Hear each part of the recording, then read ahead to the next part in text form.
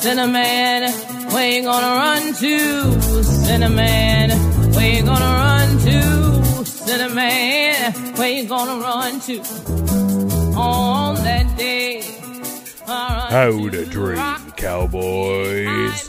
Welcome back, everyone. It's the HBO Boys. I'm James. That was Ryan. It's Lovecraft Country, Season 1 or only season, Episode 8. It's got a name. I'd rather not say it. This time directed by Misha Green and written by showrunner Misha Green and Yiluma Ofordire. That's pretty good. That's close. That was pretty good. Second episode in a row we've tried to say that last name. And I say we because this is a group effort, James. Yeah, you definitely don't just let me take point on the hard names every time. You chose this life. I didn't make you say that sentence. Also, you were the Flash through that intro. We're getting to the end of the Lovecraft Country, and you're finally really ripping this intro. I'm proud of you. And as I say every time this comes up, we're not teasing anyone with a unique name. I have a 9-letter ethnic name, which is hard to read on first glance, and almost no one has ever said it right on the first try.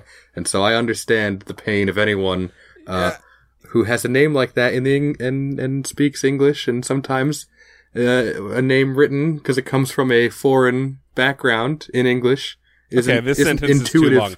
Two things.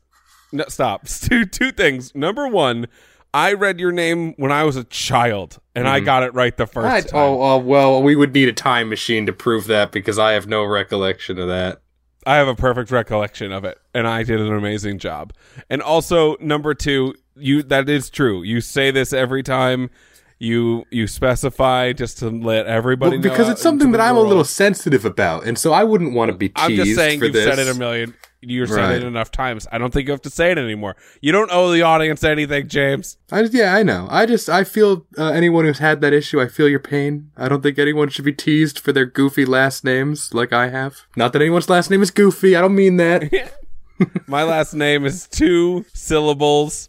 And the only thing people get wrong about it is they put letters into it that don't exist. Dyslexia is the only problem with my last name. Anyway, Lovecraft Country. So, wait. I'm going to do it this time. Right. The thing that I just remembered to do, which is Patreon. Hey, before we start this Lovecraft Country episode, please go to our Patreon, patreon.com/HBO Boys, boys with a Z. For $1 or more a month, you can hear more podcasts that we have up there exclusively. I'm doing a solo Hunter x Hunter podcast at this very moment that goes up there way earlier than I put it on the main channel, as well as in the future, the second half of the Call to Cthulhu campaign that we're going to have on the main channel, and the second half of which will be on the Patreon. Lots of stuff over there. It's like 15 hours of content that you get for $1 a month. What a deal.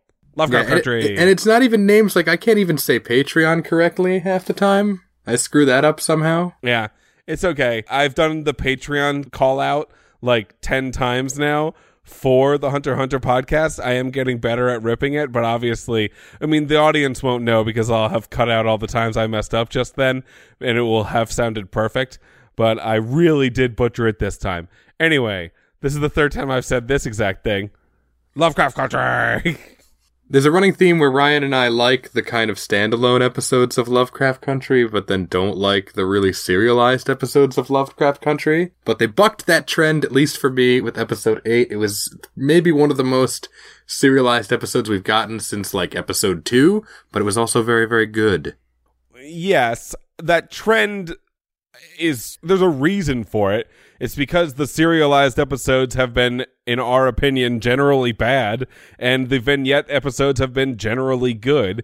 And this episode, I think Buck said trend because they smashed them together as we are getting to next week's penultimate episode, and then 2 weeks from now's finale.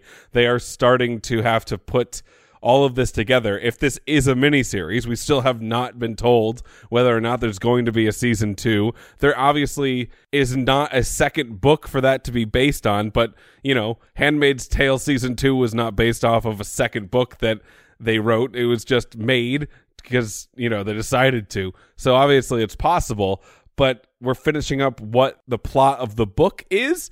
So we're getting to a point where it's just reaching a climax. that is occurring, and it can't be vignettes anymore. And all the vignettes are smashing together into episodes that have to do with the overall plot line. So Christina's going to be involved. And up until now, every time she's on screen, it's been kind of annoying. But this episode, yeah, it was a bit more tolerable.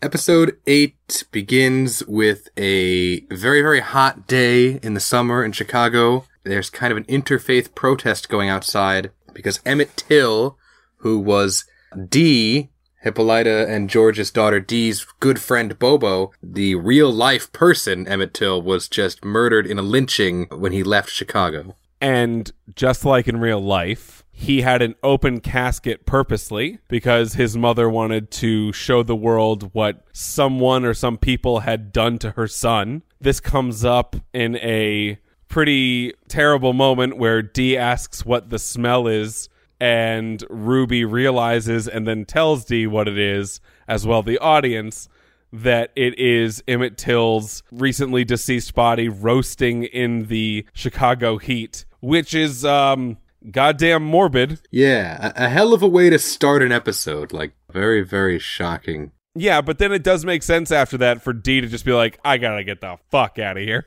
Right, but I guess these are based in the reality that actually happened in Chicago back in the 50s. This is more or less how it played out. Not, that Dee's not real, but more or less the situation that the characters are in is all based in reality. As Dee runs away, our party of Atticus the Annoying, not only is that alliterative, but it is correct. Ruby, whom is less annoying than Tick is, for sure. Montrose and Letty all split up to go find her as she runs into the day and away from both her family and this situation, which I get. She's walking down the sidewalk and she rages at some kids who are just like minding their own business, laughing, but she's angry at them for being happy on a day that's very devastating for her. Yeah, she throws rocks at them like she's white-fanging them. And she screams at them, and this seems to attract the attention of a passing patrol car. Inside is the captain and leader of the local Order of the Golden Dawn Lodge. What's the dude's name? Captain Lancaster, Douchebag. I believe? Yeah. Yeah, you got it. Him and his toady patrolman accost Dee, question her about Hippolyta, and then the captain casts some kind of bizarre, gross spell on her. Well, he like spits into his hand and there's like worms on the ground or something. It's very, very gross. Right. He puts the spit on her forehead. Super gross. Does a weird curse and then just leaves. Where, I came into this scene thinking, oh, they're going to physically hurt Dee, when in fact they did not do that. They just psychologically tortured her for the rest of her life, which is much better. All the characters are searching town to find her. Letty goes to her boarding house and she finds Gia waiting for her there. So she's now in America. Tick goes to find Christina and asks her how to do magic, and he wants to give her the key in exchange, but this is actually a bad deal because the key is to Hiram's broken time machine, so it's no good to her anyway. He tricks her. From her perspective, every deal that anyone is doing with her is a bad deal for them, and she is tricking them. She has very high regard for her negotiation skills, and she shows Tick within this process a protection spell that he may or may not use in the future. Yeah, and he also asks her like what her end game is with the autumnal equinox, and she says she's gonna do the same ritual that like Samuel did and that Titus did and make herself immortal. So yeah, the last two guys that tried this, totally dead. I'm gonna rock it for sure. And if what the Kamiho Jiha saw was correct, it will somehow have to do with Tick dying, which he knows and Christina knows, but they just aren't talking about it with each other because that would be uncouth. At home, Montrose is trying to connect with Dee because he, as he's trying to explain but doesn't get to, has been through something similar. She's not interested in hearing it. She locks herself in the bathroom, puts on the radio. There's this very weird song playing, like, let me in, don't knock on my door. Very, very weird song. I didn't like it. Why? Ominous? Yeah, the spookiness is compounded. She looks over to the cover of the book, and it's Uncle Tom's Cabin, and the cover of the book is like a white girl and a black girl, but as she like looks away and back to it, like the faces turn into horrible, scary monsters, and she eventually flees out the fire escape. I think this part, the D storyline that we are about to embark on for a good part of this episode, will be described as Jordan Peelian. It will be described as similar to the tone of Get Up. Get Up. Similar to the tone of Up. Get Out and Up. Not Up. Us. God. Us. Up by Pixar. Yeah. Scary movie. Fucking terrifying. I have to decide if I'm leaving that in or not. Because you said good jokes, but I'm an idiot. Anyway, I'll figure it out. So I think it will be described as it felt like Jordan Peele made those parts. He's a producer on the show, right? Yeah, but also like this is the exact same thing where something happens in Raised by Wolves and someone's just like, that is so Ridley Scott. I do want to point out one person is the showrunner of Raised by Wolves, and another is a showrunner of Lovecraft, specifically Misha Green, and she wrote all this shit before J.J. Abrams and Jordan Peele got involved. And obviously things probably changed, but I think any credit that goes to Jordan Peele has to be doubled to Misha Green for how scary and disconcerting the D storyline is about to be. Ruby gets back to Christina's mansion very distraught. One of, like, the rude white neighbors is yelling at her because he doesn't think she belongs there. But Christina comes back as a man and lets Ruby back in. He bathes her. Ruby transforms into Hillary, and then they bang. But then while they're banging, Hillary explodes and Ruby transforms back into herself, and they have horrible blood sex. And I think with a lot of things, well, not a lot, a couple things happen in this episode and have already kind of happened to show that, like, Ruby's kind of maybe turning to Christina's side a little bit. Cause, like, she's, you know, aside from, like, maybe murdering her boss, she's also getting more comfortable with, like, the creepy arcane magic stuff. Cause, like, if I were banging somebody and all their skin fell off and they were covered in blood, I would stop. Right, but it seems as though both Ruby and Christina as William are super into it. I mean, more specifically, this scene was for Ruby needing some physical and emotional attention to use as escapism from a day that was just awful. And Christina/William is the person that she has in her life who is currently giving that to her, and that she is taking it from her and him. So, obviously, I think Ruby knows it's not a 50-50 scenario where they're both gaining an equal amount from each other, but Ruby is hopeful that that is what it can become. Tick comes back to the boarding house, and he sees that someone has taken their shoes off in front of the door, which is a dead giveaway that there is a Korean in the house. Yeah, he knows it immediately. He looks at the shoes, and he's like, oh, shit. Although I gotta say, this whole, like, you know, and Koreans believe that we in America walk around the entire house with our shoes on and only take them off to go to bed. But, like, that's never really been true. At least, like, I don't know if it's different in different parts of the country, but where we're from, I always remember, like, you go to someone's house, you take your shoes off. You go to your own home, you take your shoes off. In like, the foyer or, like, the mud room or even just, like, outside the front door. Yeah, shoes have dirt and shit on them. You don't wear them around the house. You get the house all dirty. We're not animals. Some people do. I don't know. No judgment if you're a shoes around the house person, but... Huge amount of judgment coming from me. I don't think that's necessarily an Asian thing anymore, or if it ever truly James, was. on this side of the pond, over on the eastern United States, in New England, I'm sending out a cone of judgment. Just know that. So very awkward, his ex-girlfriend is talking to his current girlfriend. He's like, oh geez, I hope she doesn't tell her about any of the embarrassing things that I did while dating her or the war crimes I committed. And it turns out those were part of the conversation, but more importantly, the conversation that actually occurs is, in BT dubs, I am a 9-tailed succubus fox whom while having sex with you, almost murdered you after doing the same exact thing to 99 other men as they were climaxing, saw your death through my tales, and I have come across the sea to further warn you that you are going to die, and I don't want you to because I love you.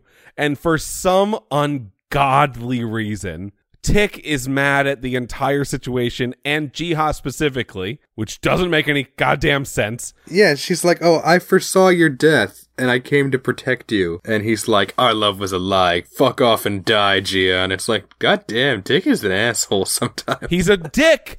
I don't understand it.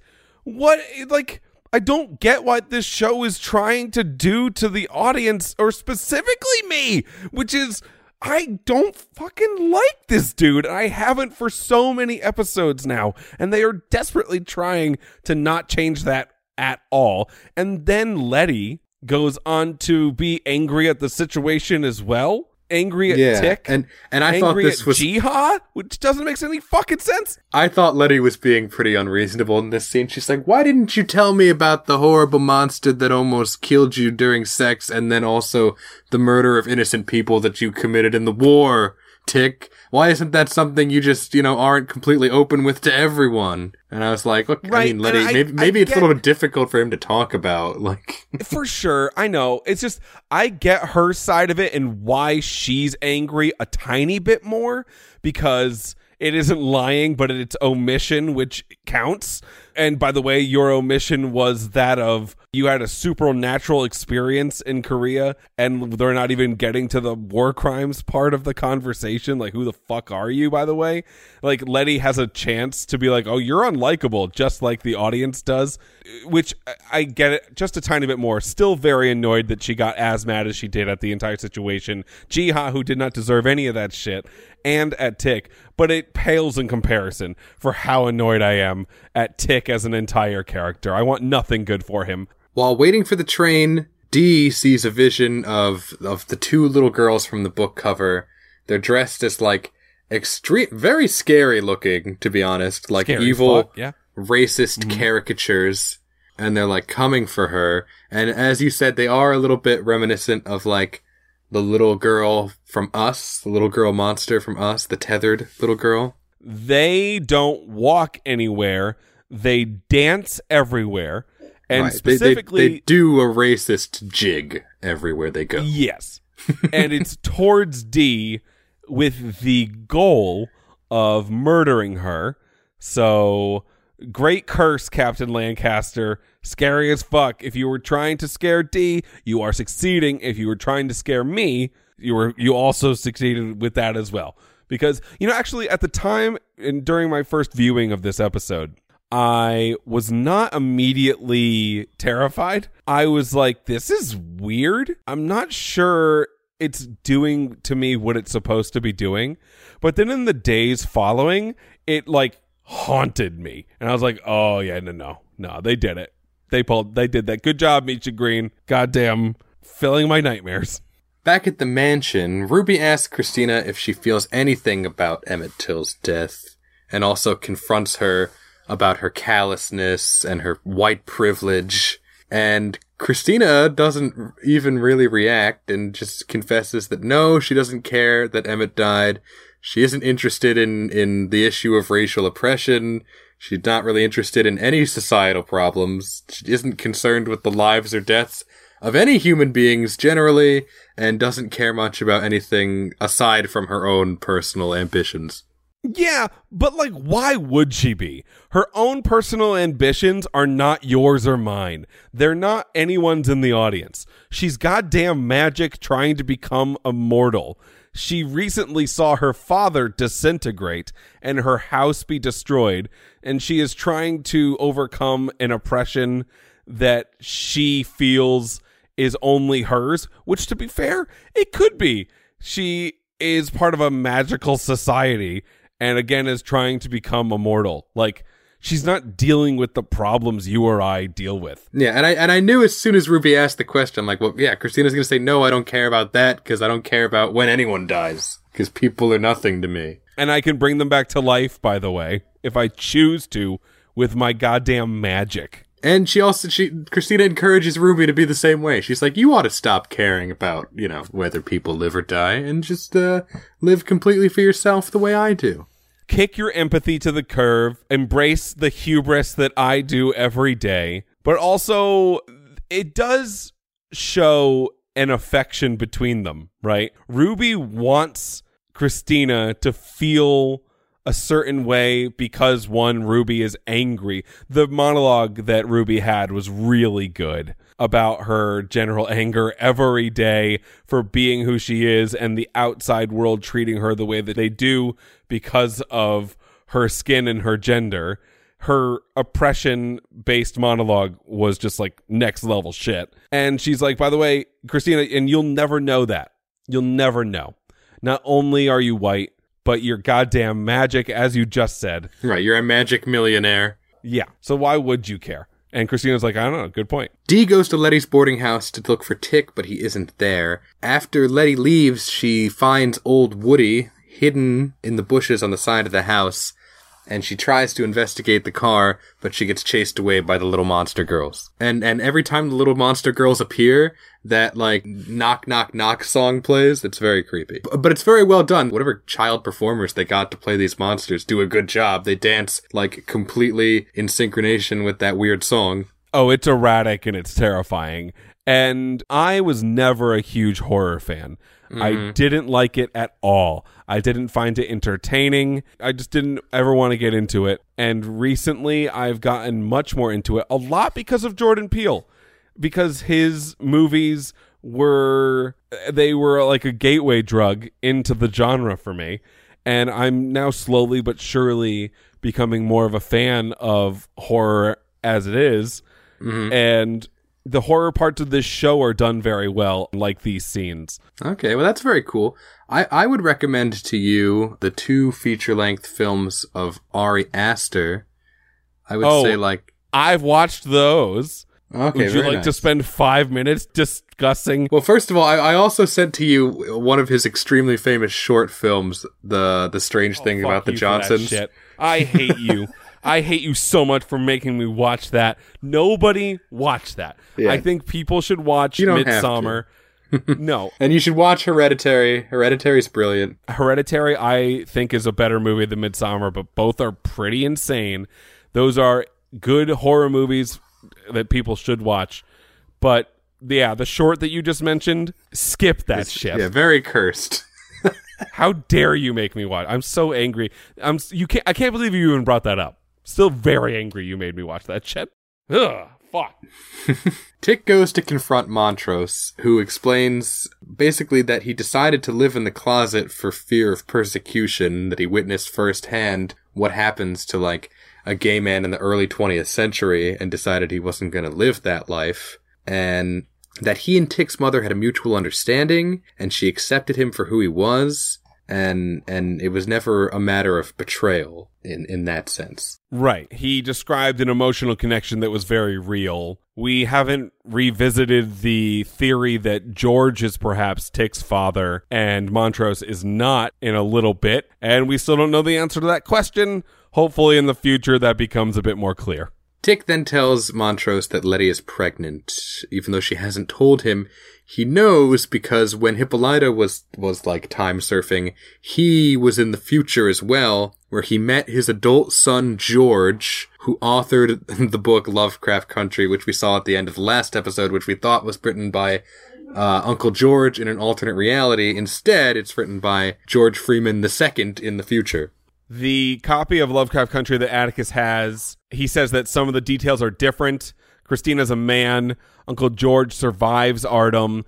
Dee's a boy named Horace. And these are all nods to the in real life novel. Mm-hmm. And Atticus says that a hooded woman gave the book to him and that white people were rioting in the future, which is, on point. I'm not sure who the hooded woman was, but white people rioting is on brand for a possible future that Tick was in. Although I believe this television show was shot prior to the 2020. So they were speaking of past riots and not perhaps current ones. or even things that have yet to occur in our timeline. But yeah, it's interesting that the events, the book that he's reading about tell the events of the show, but the things that are different are the ways in which the show and the real book are different. So it's very, very cool meta.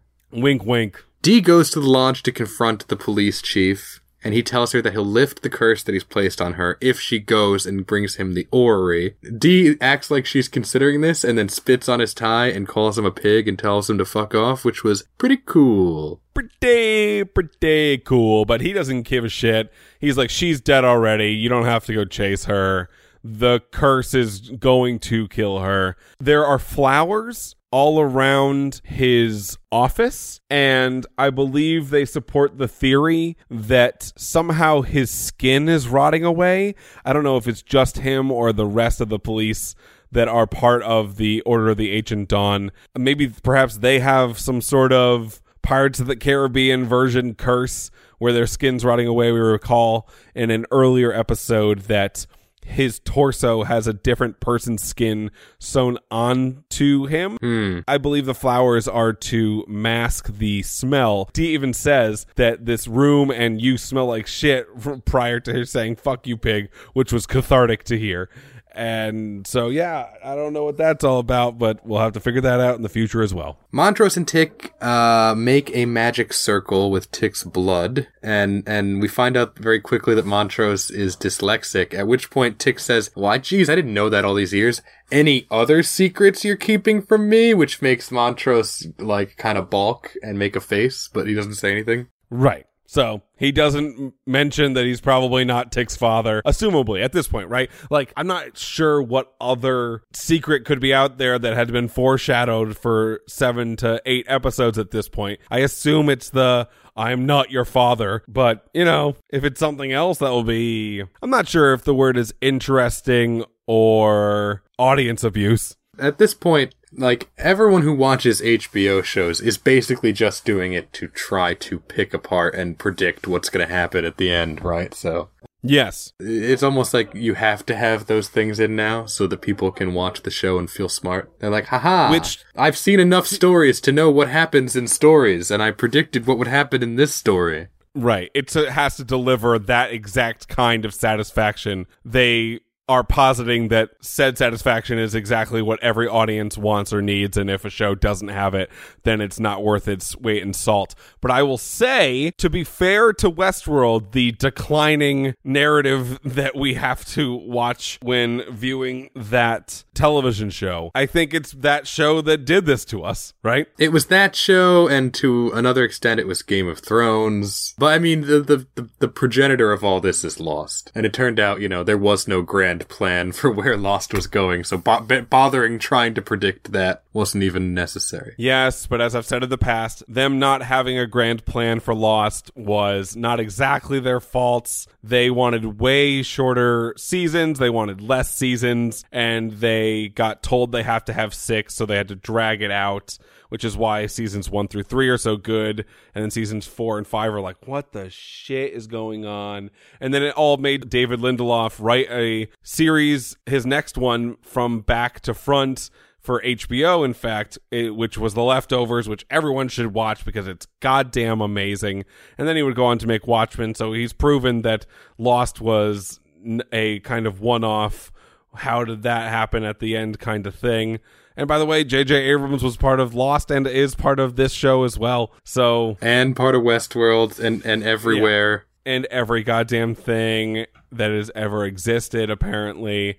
But this show is based on a book which has a beginning, middle, and end. So as long as they stick to it at least a little bit, we have to assume that the climax of this show will be not only planned out, but previously written and published. Montrose and Tick do the incantation in the magic circle, which should do something, but doesn't seem to do anything.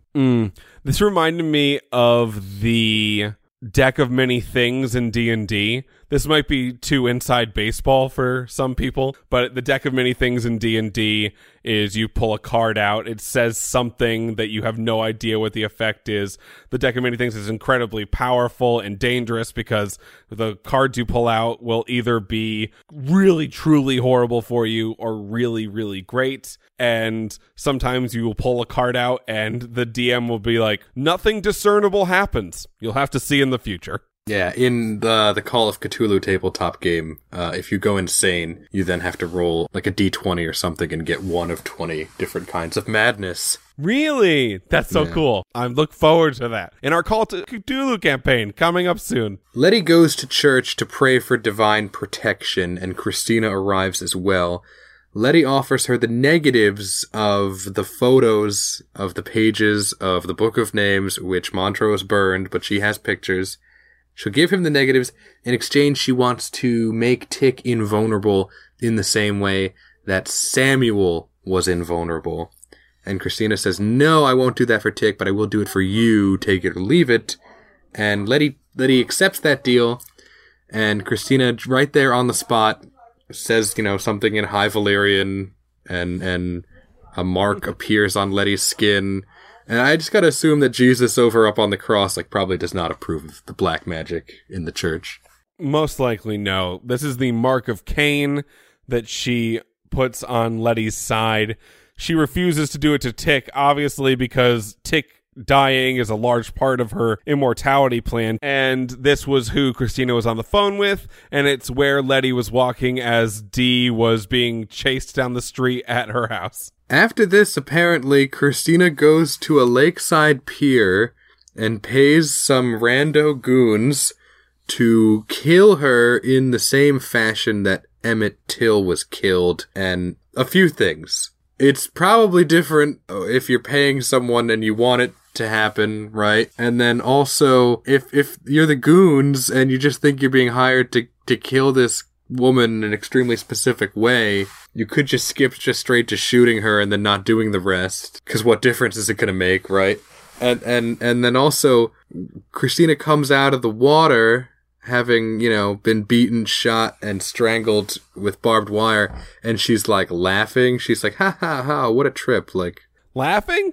I think she was crying. Okay. But I think it was 60% crying, 40% laughing. And you don't get any dialogue from her in this moment. So you have to ask, does this brutality affect her in a way that Ruby wanted it to? You have to assume she's doing this to appease both herself and Ruby simultaneously. So did Ruby get to her?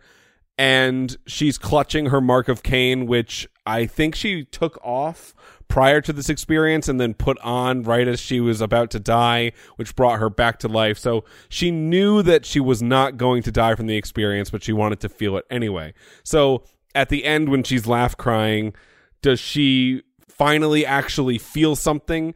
Does she relate at all to what Ruby was previously talking about? Or does she realize in that moment that she truly never will, and that her hubris and lack of empathy is just a 100% part of her personality that's never ever going to leave? Either way, an incredibly harrowing scene that was really hard to watch, which I think was the point.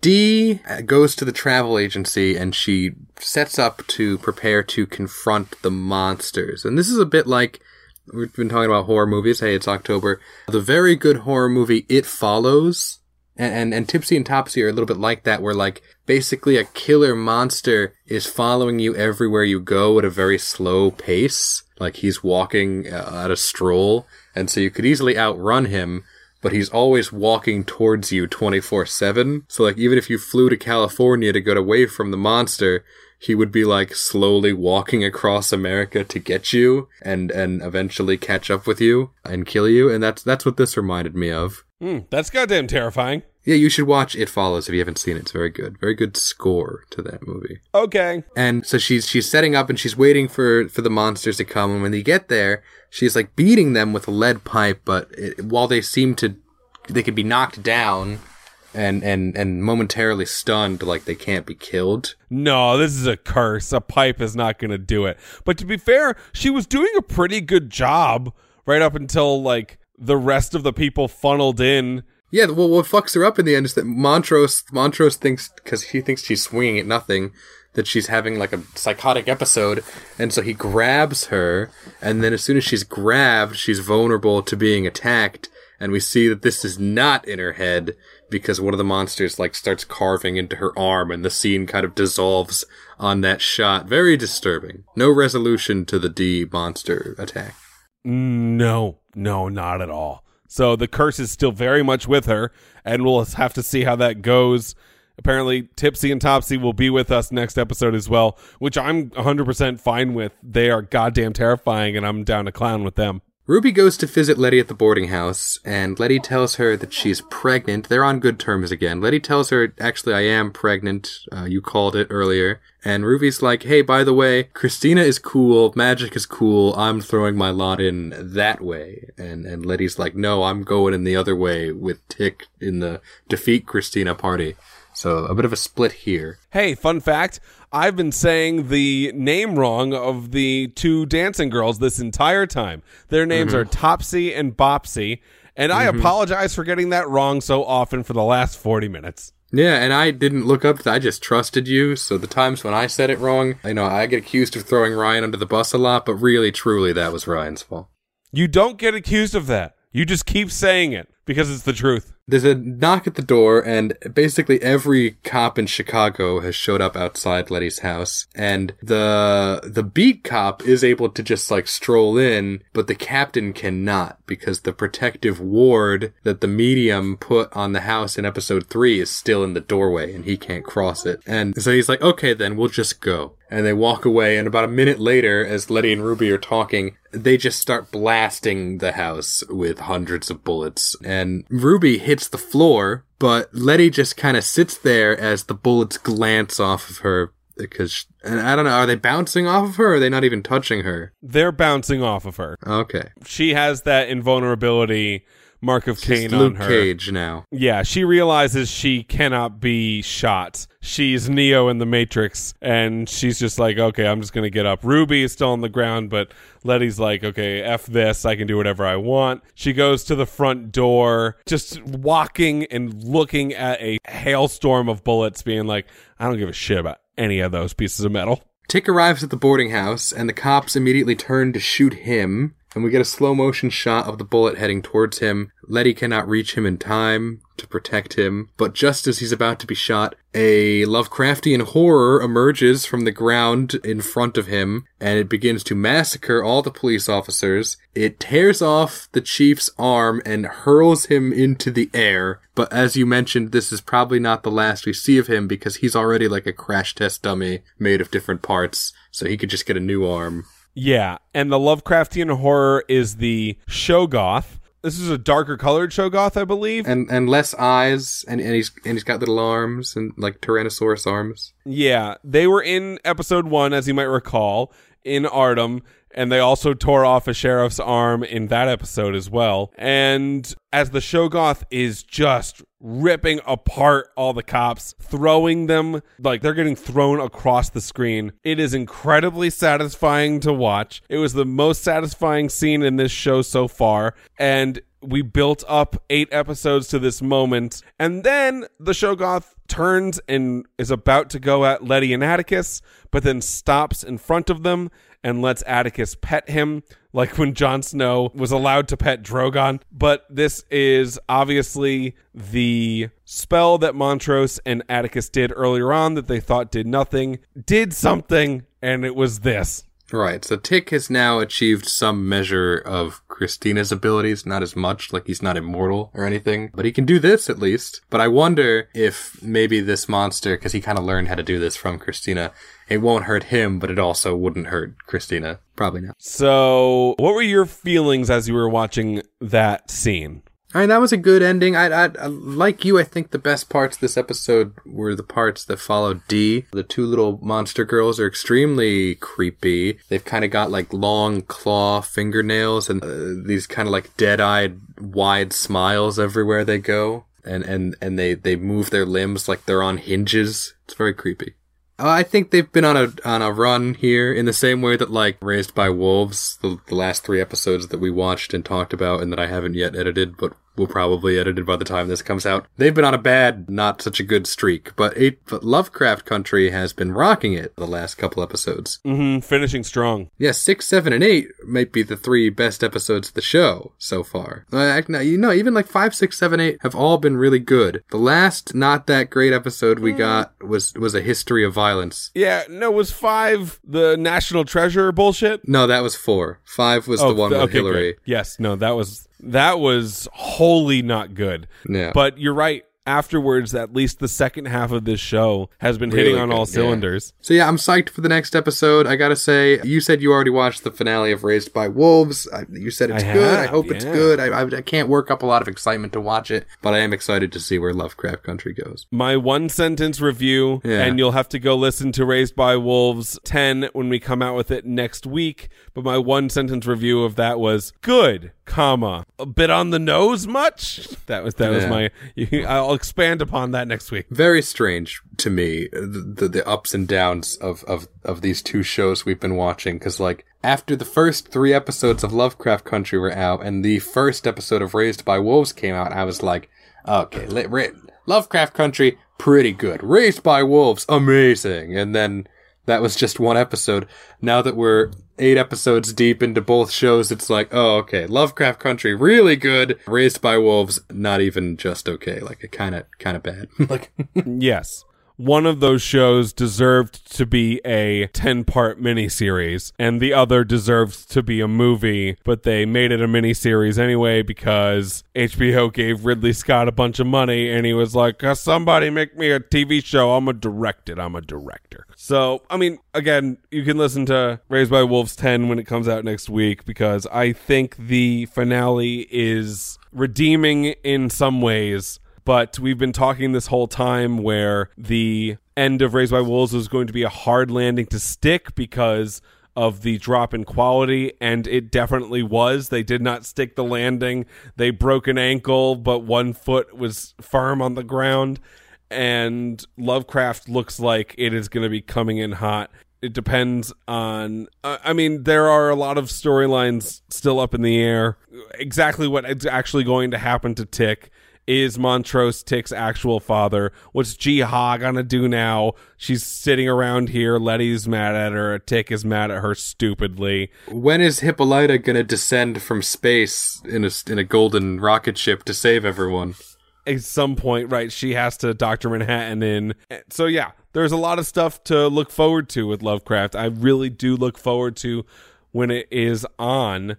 As opposed to, as I was watching episodes 7 and 8 of Raised by Wolves, thinking to myself, God, I hope this is fucking over soon. So, they really have shifted. And again, Lovecraft is not without its faults.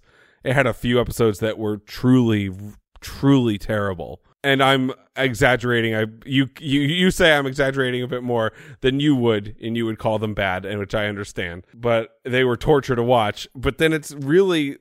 I get to this end of episode 8 and see a cop flying through the air that is thrown by a Shoggoth, and I'm like, oh my God. Yeah, I mean, Lovecraft Country, really only 2 misses for me. Episode 2 and episode 4 were pretty big misses, to the point where you and I were like, oh, every other episode is bad. But then, yeah, as soon as you got to the second half, it's just they're batting a million. So it just took them a little while to find their footing, maybe. Oh yeah, for sure. I don't know if I hope it gets a second season. I guess it depends on the last 2 episodes. If it truly wraps up the story in a way that I almost hope it does. Like, deep down, I want Watchmen to have a second season, but it wrapped up its story really well, in my opinion. And if it never does, I won't be terribly angry about it. I'll be slightly disappointed. They couldn't force Damon Lindelof to do a second season, apparently. No, he doesn't want to. Probably the curses that he received from Alan Moore were too severe, and Alan Moore was like, if you don't do a second season, I'll lift the curse. And he's like, please, Mr. Moore, anything. So yes, the druidic curse will never lift off of David Lindelof until he passes along and Alan Moore somehow does season 2 of Watchmen. But yeah, man, this show. I'm excited every week to talk about it, and I'm sad that it's going to end soon, and I hope they don't fuck it up. I co-sign that. Thank you, everybody, for listening. It means a lot. And if you'd like to support the show in other ways, you can follow us on Twitter. He's at Westworld Ryan. I'm at James Watches Men. We've actually been getting a lot of engagement on our Facebook page, which we don't mention, but we have. So thanks for everybody who's checking that out. You could leave us a review on whatever podcast app you're listening to this on, and you could support the show financially for just $1 or more. You would get bonus content and a patrons-only Discord chat, and Ryan will shout you out as he's about to do. Absolutely. And that is Hardboiled Greg, Nicole, Day 11 Podcast. James, watch my dong. I don't know what a dong is, but I'll look for one. It's a dong, but said cool, you know? Mm-hmm. Like a cool Long Island woman, the coolest people around. My mom like says dog and coffee. She's from Long Island. Right, like if Fran Drescher said the word dong. Mm-hmm. Mm-hmm. Mm-hmm. Mm-hmm. Hmm. Hmm. Cliff Wilding, hello_yo, Atheism Unstoppable, Chris Wood, Brinkin, Day 11, Westworld, Craig Bachman, John Jers, Major Woody, and Carol Andreas. Thank you very much for the $1 or more a month. Patreon.com/HBO Boys, Boys with the Z. Head on over there and give us money. We'll be appreciative of it.